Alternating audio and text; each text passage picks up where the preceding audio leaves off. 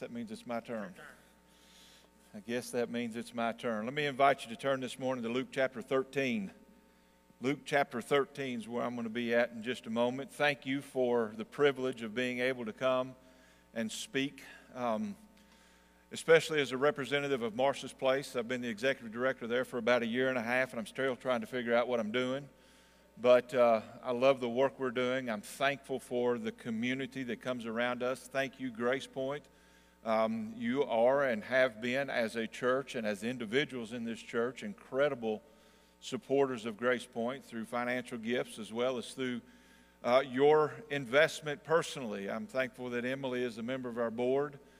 She brings such a great deal to the leadership of our team, and I'm thankful for that. Miss Deanie, you're over here somewhere. She is one of our incredibly faithful and incredible volunteers every week coming into the center. I know there are others who have done things, and we just cannot do what we do without the encouragement, support, and partnership of our churches. And so thank you, Grace Point, for leading that effort. I'm thankful for that very, very much. I am going to be in Luke 13 this morning, and I'm going to really preach one word to us. I'm going to take a long time to do it, but I'm going to preach one word to us this morning. I'm going to focus on this passage, and this passage is a hard message to preach. It's a hard message to hear. But if we're going to change our culture, if we're going to change our culture from a culture of death to a culture of life, a culture that says it's okay for there to be 60 million abortions in the United States since 1973, and according to the Guttmacher Institute, which is a pro-abortion organization, 73 million abortions around the world every single year. Since this is the reality of our world, I think there's one command from the Bible that the church, we need to hear and heed. Because if we miss this one command, we are going to miss everything else. If you found Luke chapter 13, I'm going to read the first 5 verses this morning. And I'd invite you to follow along. I'm going to be reading from the English Standard Version. Luke 13, verse 1. There were some present at that time who told him is Jesus, about the Galileans whose blood Pilate had mingled with their sacrifices. And they asked him, "Do you think that these Galileans were worse sinners than all the other Galileans because they suffered this way?" Jesus said, "No, I tell you, but unless you repent, you will likewise perish." Or those, Jesus continues, 18, on whom the tower in Siloam fell and killed them, do you think they were worse offenders than all the others in Jerusalem? No, I tell you, but unless you repent, you will all likewise perish. The word I want to focus on this morning, and the word that needs to be on the lips and in the hearts of every Christian and every church, is the word repent. Jesus mentions 2 tragic events. The nature of these events are not known anywhere else in Scripture, so we don't really have any historical context to understand them, but Jesus mentions them here. The first one is an execution by Pilate of a group of Galileans who were making some kind of sacrifice that he disapproved of. And so at the time of their execution, Pilate, or at least his death squad, took the blood of the condemned and mixed it with the blood of the sacrifices they were making. They were probably executed on the altar of sacrifice they were making.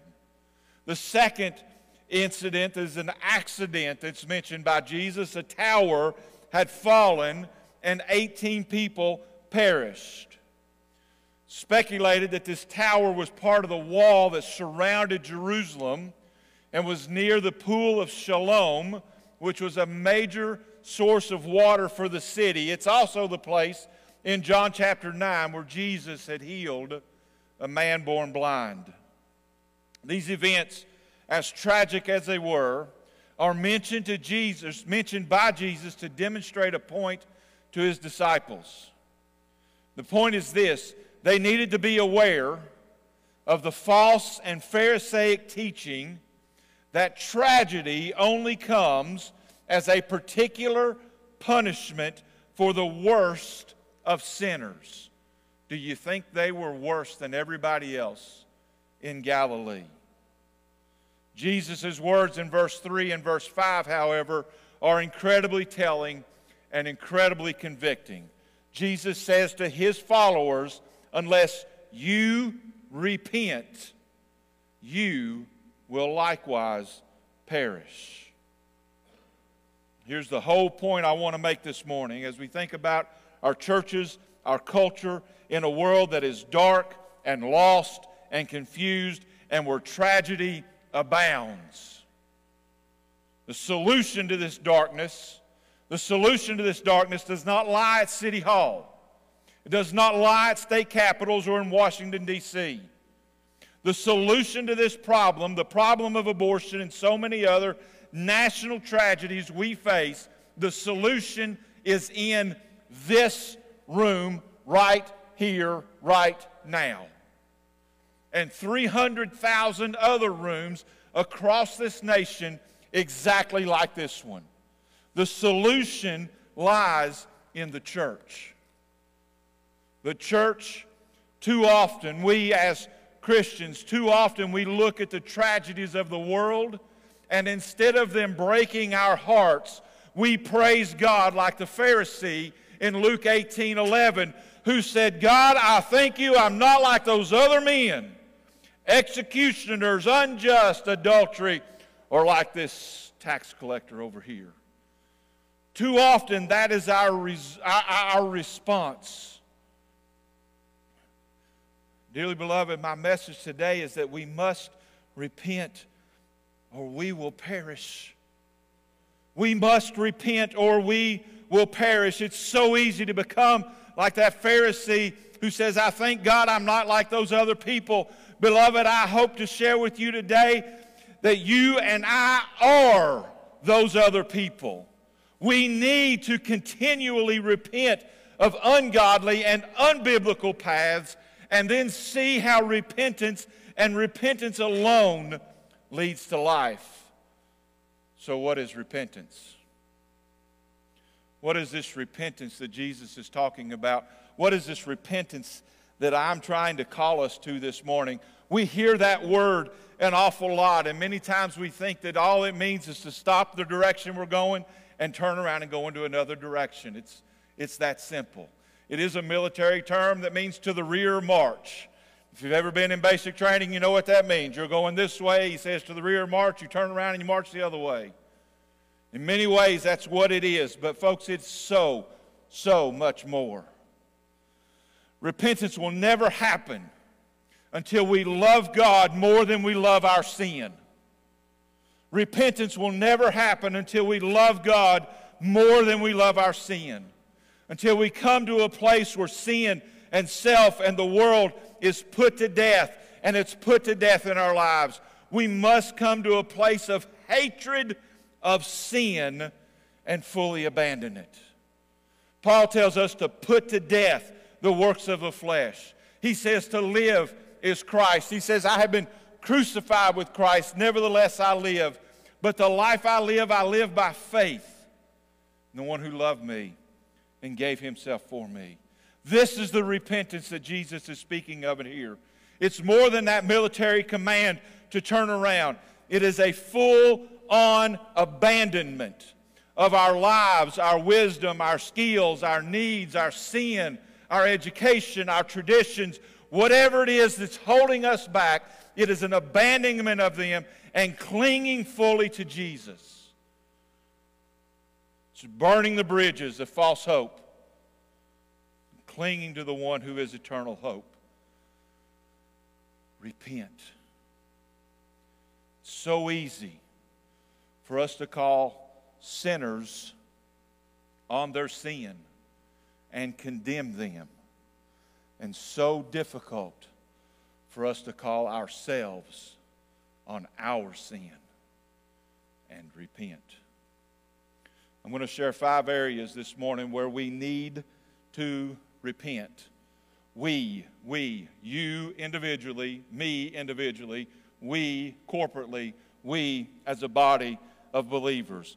5 sins that we need to repent of. Sin number 1 is to repent of not talking about sex in church. Sin number 2 that we need to repent of is not embracing the sexually broken, abused, and confused. Sin number 3 is of preaching moralism and forming religious comfort clubs and not making disciples to form kingdom cultures. The 4th sin we need to repent of is stopping at being anti-abortion, but not genuinely being pro-life. And the 5th sin we need to repent of is missing the gospel. Missing the gospel and replacing it with pleas to respond to a lesser gospel that is not a gospel at all. So let's dig in. The first area that we need to desperately repent of is that we simply don't talk about sex in church. Some of you just became uncomfortable because I used that 3-letter word. We don't talk about sex in church. This may be a shocking reality for us to face, but sex is real. Everybody in our church is having sex. You are, kids are. If you're not having it, you're thinking about it. If you're not thinking about sex, you're watching it on TV or on the internet. Some of us are having sex with somebody who's not our spouse. Sex is an incredible part of our lives. And let me just go ahead and continue the shock treatment here while I got your attention. God created sex and commanded us to have sex. God actually wants us to have sex. As you open up the biblical story, God created man and woman and told them to fill the earth with babies. And He told them as husband and wife they are to be one flesh. Beloved, there's millions of ways that God could have chosen to have His image bearers reproduce. But He chose, He invented, He caused our bodies to work in such a way that sexual intimacy is the way He wants us to reproduce. And then He made it enjoyable.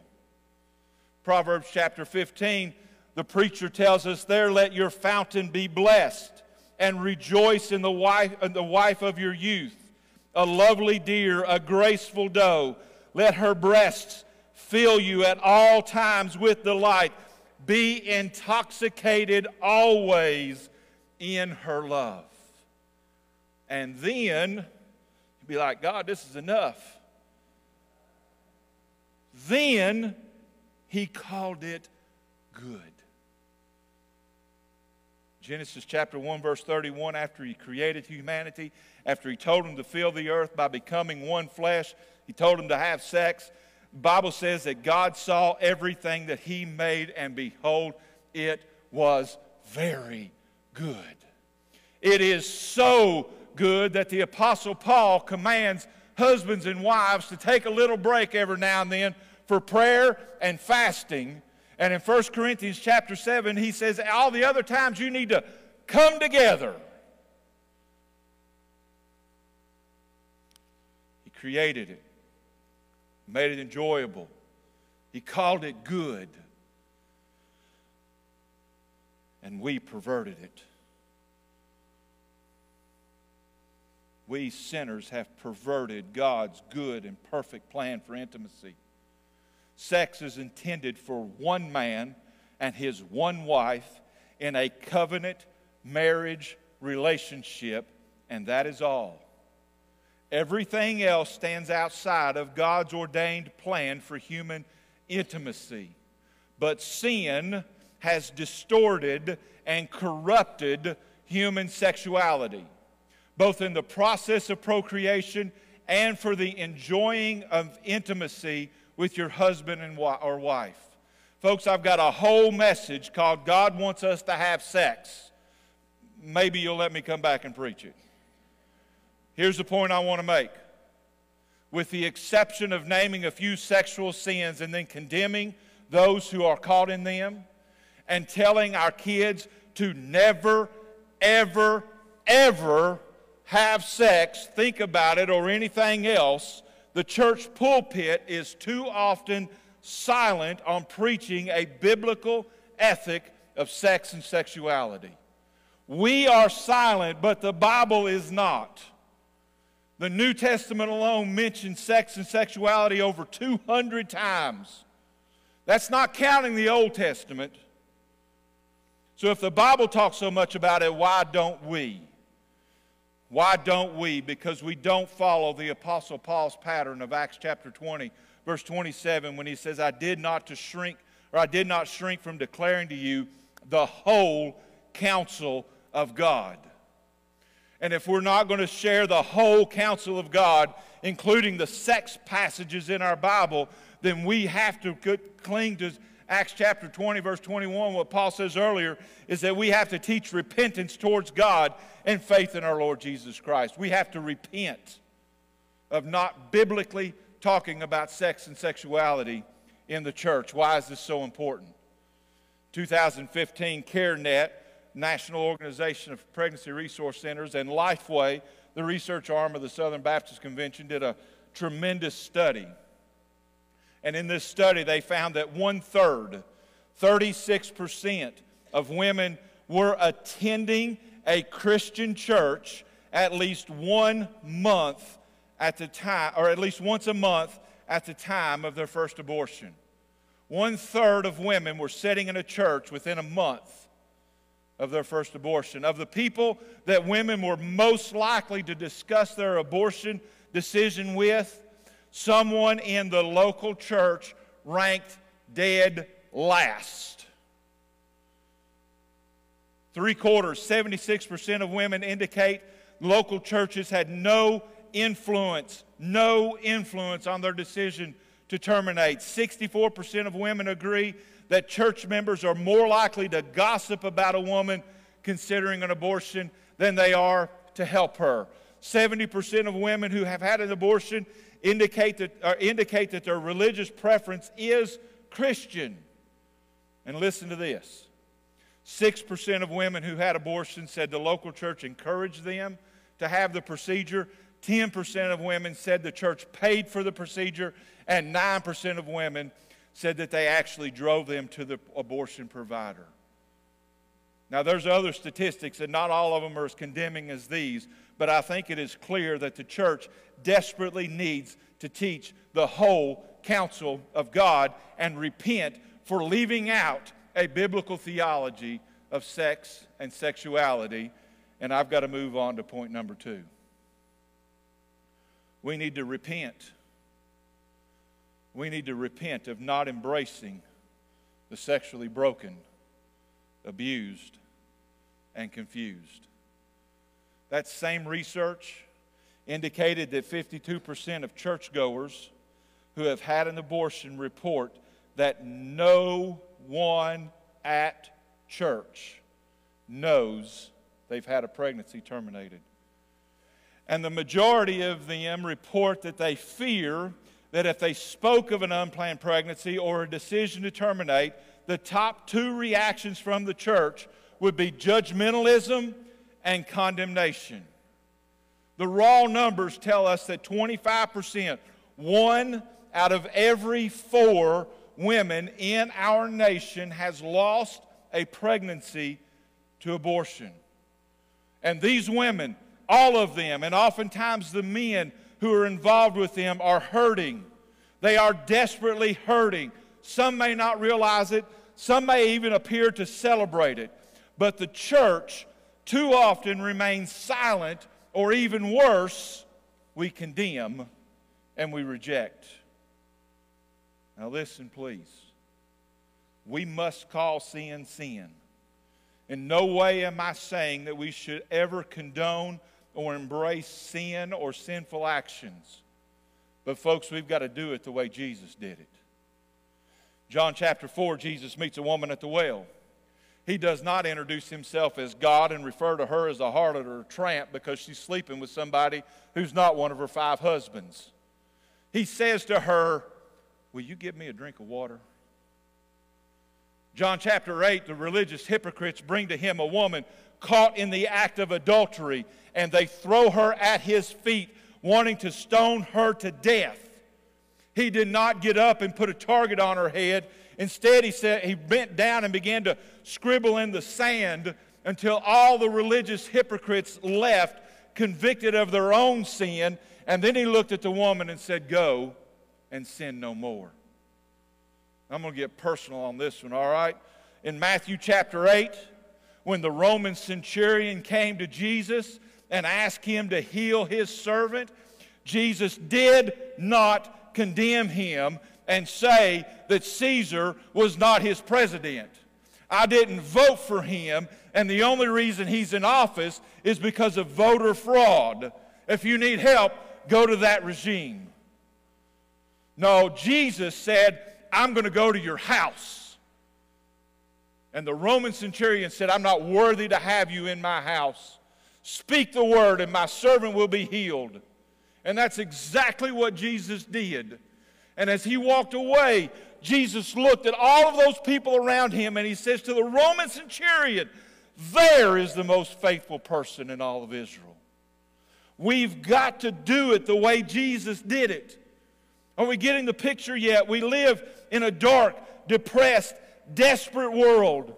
And for too many broken people, the last place they feel safe is in a church. The last place they feel safe to share their hearts, their pains, their sin is in a church. This past year that I've been at Marshall's Place, we've served same-gendered married couples. We have teenage clients. We have ladies who are victims of sex trafficking or domestic violence or sexual assault.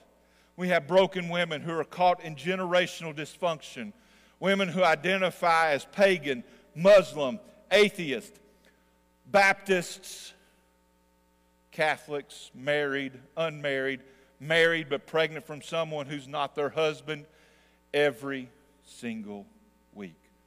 I'll never forget the very first story I heard when I went on the board at Marshall's Place 5+ years ago.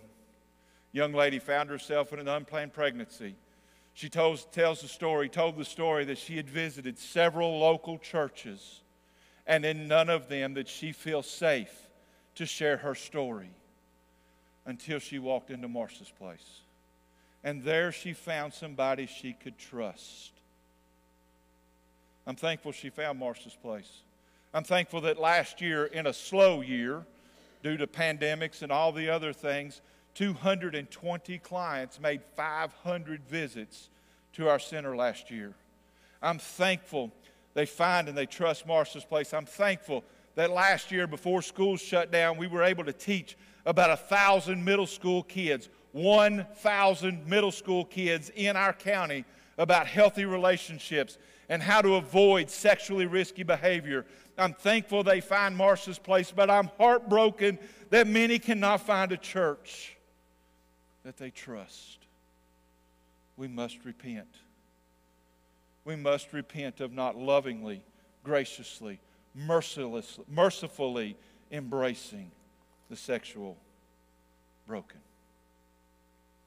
When we refuse to teach and preach a biblical theology of sex and sexuality, and we fail to embrace those whose hearts and bodies are hurting because of sexual brokenness, we're rejecting those that God created in His image and who God has commanded us to love as our neighbor. We need to repent. Thirdly, we need to repent. We need to repent of preaching moralism and forming religious comfort clubs and not making kingdom-minded churches. The purpose of many of our church functions our classes, our events. The purpose too often is to make us feel good as individuals instead of conforming us to the image of Christ and becoming part of His body. Our society has shifted. Our society has shifted over the past decades, and unfortunately the church has embraced this shift. The shift in society is the comfort of the individual. One person called it the therapeutic culture, where we have to make each other feel good. That's our supreme goal, is the happiness of self. And all of the world has to conform to make sure that I'm happy, regardless of the way I want to define or describe myself. Now, that's one thing for the world to do it. It's quite a different thing for the church to do it. As you see in Romans chapter 8 and Romans chapter 12, Paul tells us that the supreme purpose of a Christian is to be conformed to the image of Christ.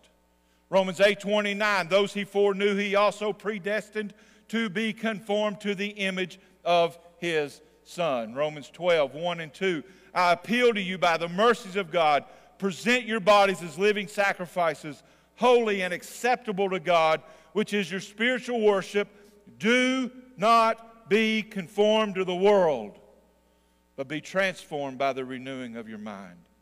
Paul tells the Ephesian church that the purpose of a pastor is to equip the saints for the work of ministry, to build up the body of Christ until we attain the unity of faith and the measure and the stature and the fullness of Christ. There's about 100 other passages that I could quote here, but the point I'm making is that we have capitulated to a culture of individualism and moved from making disciples to making people happy, and in the process sending happy people to hell. I've said it before and I'll say it again. The job of the church and the job of the pastor is not to make you happy. It's to make you holy. We have become too comfortable. I really want us to think through the major decisions that we make as a church. What are the priorities of those decisions? Is it to grow disciples and confront people with the Word of God, or to draw them in and make us feel comfortable and enjoy ourselves? Does our budget, does our bylaws, does our worship service, does our structure, does our fellowship promote the gospel of grace and of conformity to Christ? What about our leadership? Are we holding our elders, our deacons, our teachers, other leaders, ourselves to account for fully fulfilling this biblical calling? Folks, this church, us right here, are about to call a pastor. I ask you, not just the search team, but I ask every single one of us, have we been on our face before the Lord begging for a man of God who will lead us in the Word of God, that we would be conformed to the image of God? Or are we just hoping that it's somebody who's nice and I hope I like him? Have we been on our face before the Lord? We've failed to make disciples who live and grow in the knowledge, grace, and hope of Jesus Christ. One preacher I heard said the modern church is producing passionate people filled with empty heads who love a Jesus they don't know very well. We need to repent. We need to repent. Christianity is and will face more and more and more intolerance, and we're not prepared. Another author wrote, a time of painful testing, even persecution is coming, and lukewarm, shallow Christians will not come through with their faith intact. Beloved, we don't know the Word of God like we should. We're not grounded in sound doctrine. We don't know the doctrines of God, of Christ, of the Holy Spirit. We don't know the doctrines of the church, of sin, of humanity. We're shallow on the theology of salvation and grace and even repentance that I'm talking of. Many of us don't even know how to pick up our Bibles and read them with depth and clarity. We're so focused on making sure that we're all comfortable, that we're laying down a rose full of rose petals that's leading to a bed of thorns. It's past time we repent of weak churches and weak leadership and begin to teach biblical morality built on biblical truth. We need to repent. Which leads to the fourth point. We need to repent of being anti-abortion, but not pro-life. We need to repent of being anti-abortion, but not pro-life.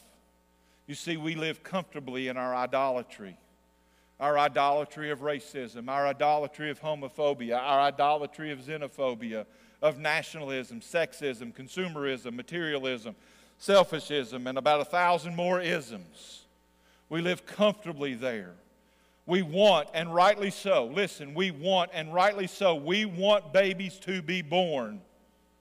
Unfortunately, though, we don't want to put in the effort to see them raised in godly homes towards healthy lives in well-grounded families. Too often, friends, and please hear my heart, too often the accusations leveled against the church in regard to failing to stand for genuine, true, biblical justice in our culture, too often those accusations are true. Our refusal to talk about sex is just one of the social evils that we refuse to talk about. Because we won't talk about it, we don't talk about sex trafficking. Sex trafficking in our world, we're an estimated 600,000 to 800,000 worldwide victims. Where if every single year in the United States, 15,000 to 18,000 internationals are trafficked in our country. In a country where over 200,000 American children are at risk for trafficking in the sex industry. We don't talk about it. And those numbers are 15 years old from the U.S. Justice Department. I don't know what they are today. Our refusal to talk about sex and sexuality in the church translates into a refusal to make disciples in an effort to keep things nice and quiet. So we fail to talk about the difficulties of our culture, like race and racism. We live in a nation where there is widespread racism. Racism is not just aimed at black Americans, but towards Asian Americans and Hispanic Americans and even immigrants. This is evident in many ways, but the abortion industry is most telling. Abortion rates among blacks is 270% higher than that of whites. And among Hispanics, it's 180%. Every abortion is a tragedy, but just to put that in context, for every one white baby that's aborted, 27 black babies are, and 18 Hispanic babies. Abortion is the #1 killer among black Americans, higher than AIDS, violent crimes, accidents, cancer, and heart disease combined. While representing only 13% of the U.S. population, black women account for 35% of the nation's abortions. We don't talk about immigration, especially not illegal immigration. It seems like we're scared to death about it. But not only in our culture and in our churches are we doing anything to actually make a difference in the lives of these men and women and children, the overwhelming majority of whom are seeking asylum or safety or jobs. Not only are we not helping them, but there is evidence that we are beginning to see, or they've continued the practice of eugenics against these populations. For those of you who don't know what eugenics is, it is the forced sterilization of those who are deemed undesirable or unfit people. It is without their consent and many times without their knowledge. You say, how does that happen without their knowledge? A doctor tells a patient that she needs a gallbladder removed, and in the process he does a hysterectomy. Our nation has a 140-year history of this at least. Can't even begin to make you understand how hated the LGBTQ community feels among those of us who call ourselves Christians. Many times our attitudes, our comments are bigoted and hateful and hurtful. They're shallow and they're cliche. I pray I pray that we who indeed are Christians, can find in our heart to actually build meaningful relationships with all people, demonstrate genuine kindness towards others, open up our lives to biblical hospitality, to people of all races, religions, nationalities, orientations, identities, and actually become pro-life. Yes, we need to be pro-birth. We should help every pregnant woman through her entire pregnancy. But what if? What if when someone got pregnant, planned or unplanned, whatever the circumstances, married, single, same-gender parents or opposite, what if they actually sought out Christian community because they had a true Christian friend they knew loved them and would be kind to them? There are so many factors that stand against families today. Generational poverty and dysfunction, lack of education, poor housing, poor nutrition, poor health care or access to it. There's a million of them. And Christians, while we can't do everything, when we genuinely become pro-life, we will do something to add value to the lives and helping others. And I've got to move on to my last point. And I've been building to this point. There's actually a progression in my thoughts. I've started with a symptom. We don't preach sex and sexuality. It's just one symptom, mind you. But I've moved from that symptom and tried to move us towards a root foundational sickness. The reason we're not talking about sex in church is because as soon as we do, we'll have to embrace the sexually broken. And that's messy.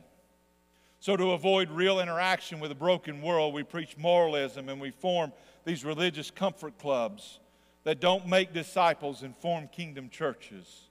We function to make ourselves feel good instead of conforming to the image of Christ, being part of His body. And the only people we allow in are those who look like us and live like us, and especially those who act like us. The reason for this is that our deepest convictions were more about being morally anti-abortion, but not lifelong committed to being pro-life. And we live comfortably with our idols. Which leads to my final point. We must absolutely repent of missing the gospel, of missing the actual gospel and replacing it with something less. Recent research has found that 51% of evangelical Christians have never heard of the Great Commission.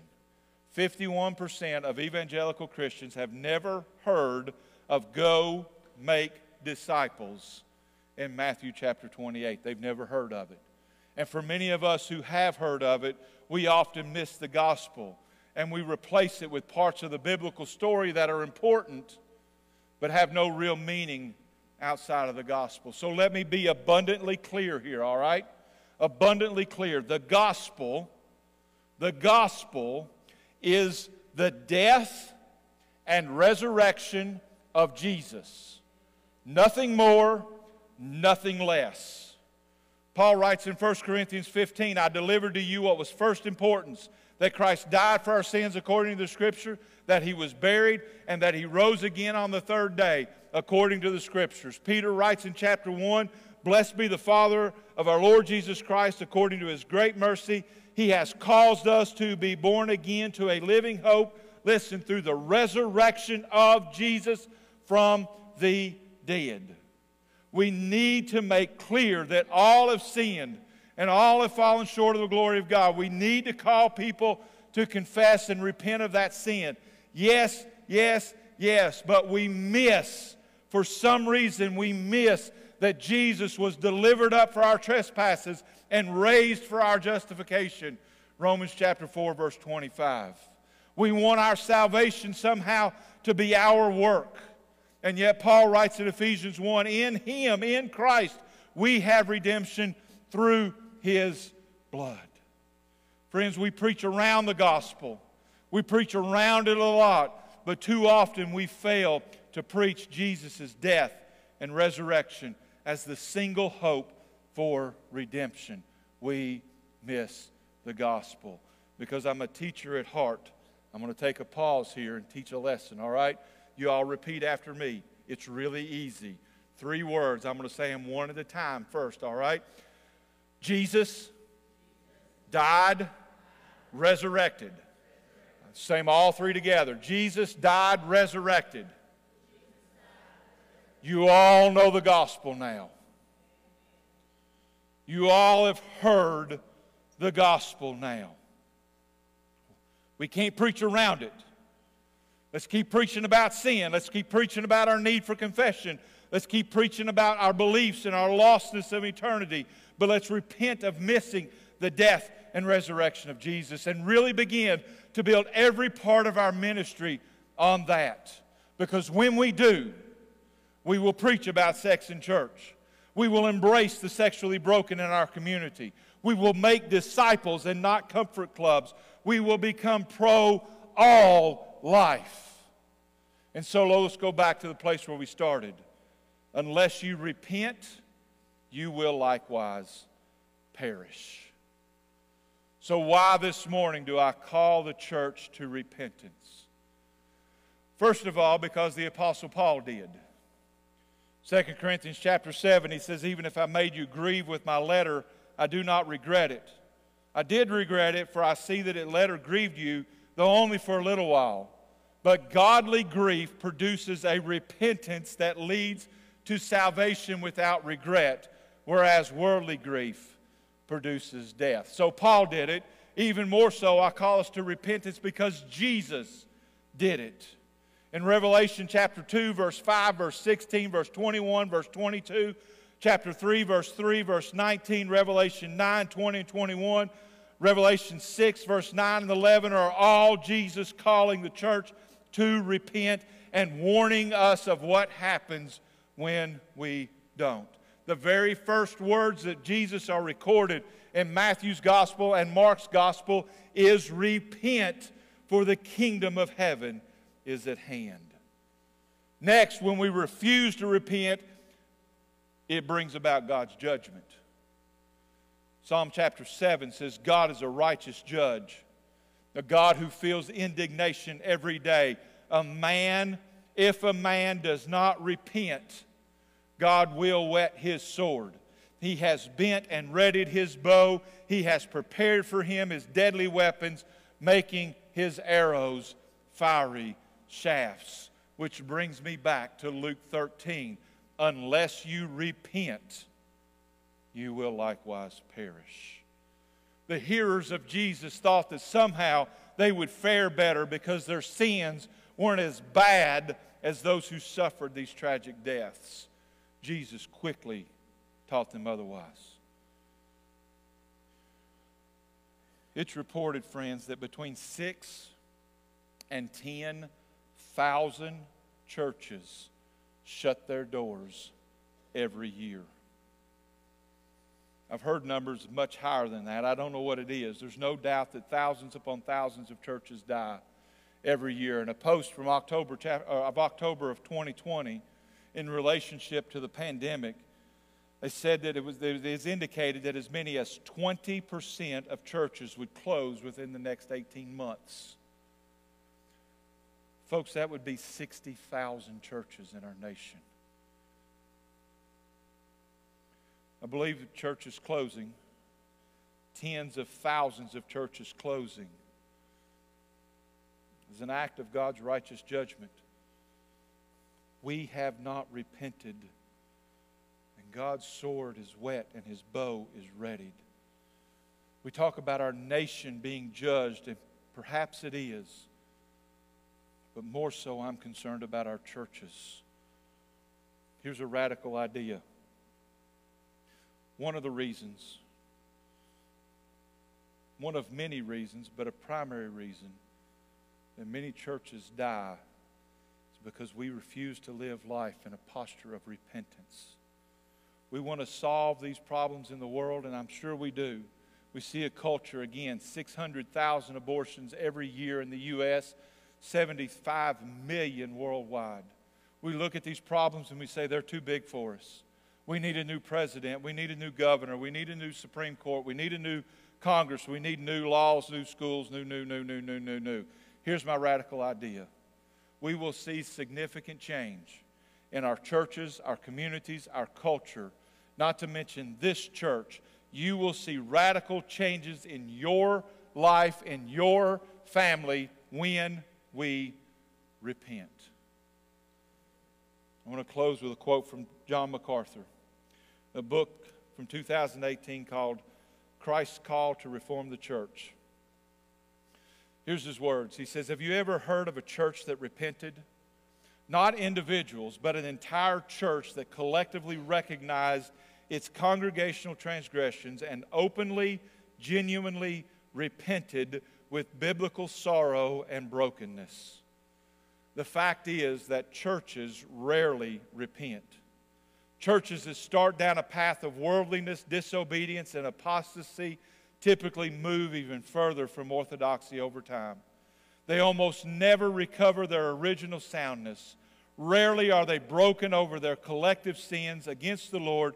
Rarely do they turn aside from corruption, immorality, and false doctrine. Rarely do they cry out from the depths of their heart for forgiveness, cleansing, and restoration. Most never even consider it because they have become comfortable with their condition. He goes on to say the issues that corrupt the churches in the first century are the same threats facing the church today. Idolatry, sexual immorality, compromise with the world and its pagan culture, spiritual deadness, and hypocrisy. Over the intervening centuries, the church has not outgrown those familiar pitfalls, nor has God lowered or softened His righteous standard. Regardless of when and where it is, God demands a pure church. That was His message to the churches in Revelation. Roughly 2,000 years later, Christ is still calling churches to repent and warning us about the dire consequences if they don't. Repentance is only the first step. I'm going to invite our worship team to come and begin to lead us in a time of response. Repentance is the first step. It's not the last. We need to read the Word, to study the Word. We need to pray and fast and share the gospel. We need to relieve suffering. We need to love the broken and outcast. We even need to suffer for the sake of His name. Of all the things we need to do, though, if we don't repent, we will likewise perish. Abortion is an awful tragedy in our world. It wrecks every life it touches. If you've been affected by an abortion, if it was last year or 30 years ago, you have hope and you have forgiveness. Let me invite you to come to Marshall's Place. We can help. If you're facing an unplanned pregnancy or someone in your family is, come talk to us. We can help. If your family or our church would like to learn more about how to have difficult conversations around sex and sexuality, we can help. Church, our first step to changing our world is repentance. For God's people to be broken and humbled and repent. Because if we don't, we will likewise perish. I pray that we, you and I individually, I pray that we as believers, I pray that we will take that step to repent. As we close this down this morning, I want to invite you to a time, we'll call it of invitation. The altar is open, and I would encourage you to use it. There's a million things we can be praying for right now, but I'm going to invite you to pray for a repentant heart. If it's not up here on the altar, maybe it's right there in your chair. Just turn around and kneel in your chair. Maybe it's right there where you are. Put your head in your lap, and let's pray for a repentant heart. We see God move and see God change our community, our church, and our culture. It starts in this room with you and me repenting. Father, this morning we give you praise and thanksgiving and worship, knowing that Jesus died for our sins and rose for our salvation, and that by coming to Him, responding with a repentant, believing heart, you have promised us, you have secured for us eternal life. And Father, we know even as Paul would write in Romans chapter 7, we still struggle with this body of sin. And when we do, we need to repent. And so I would pray that together, Father, this morning, this church, we would come before our face, on our face before you and repent. You would change our hearts, you would change our minds, and then you would send us into this world as a repentant, humble follower of Jesus. That we can love our world, we can love the broken, we can love one another, and we can see your hand at work. Father, move in our hearts this morning. Lead us to you. I'm not going to close this prayer because I'm going to invite you now to join me. Will you pray for a repentant heart? As the worship team begins the song of invitation, I'm just going to ask you to continue to pray. Again, the altar is open, your chair is open, wherever you feel comfortable. Let's spend time with the Lord this morning.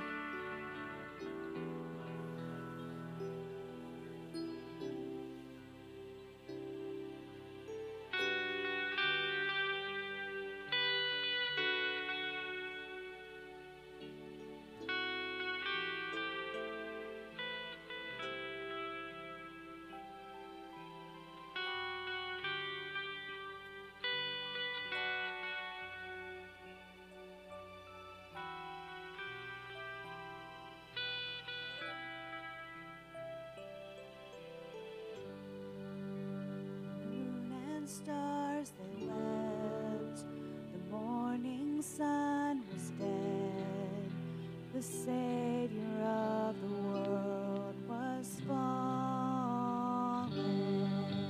his body on the cross, his blood poured out for us, the weight of every curse upon him.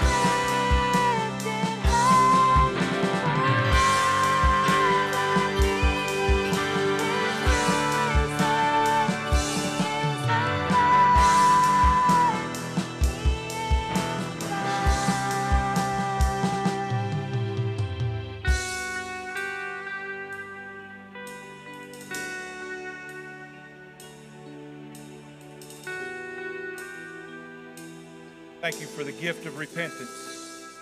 We thank you for eternal life that comes in repentance. We thank you for the sanctity of life that comes in repentance. And we thank you that life has a name, and his name is Jesus. Continue to walk with us and use us for the advancement of your kingdom and the glory of your name. In Jesus' name we pray. Amen.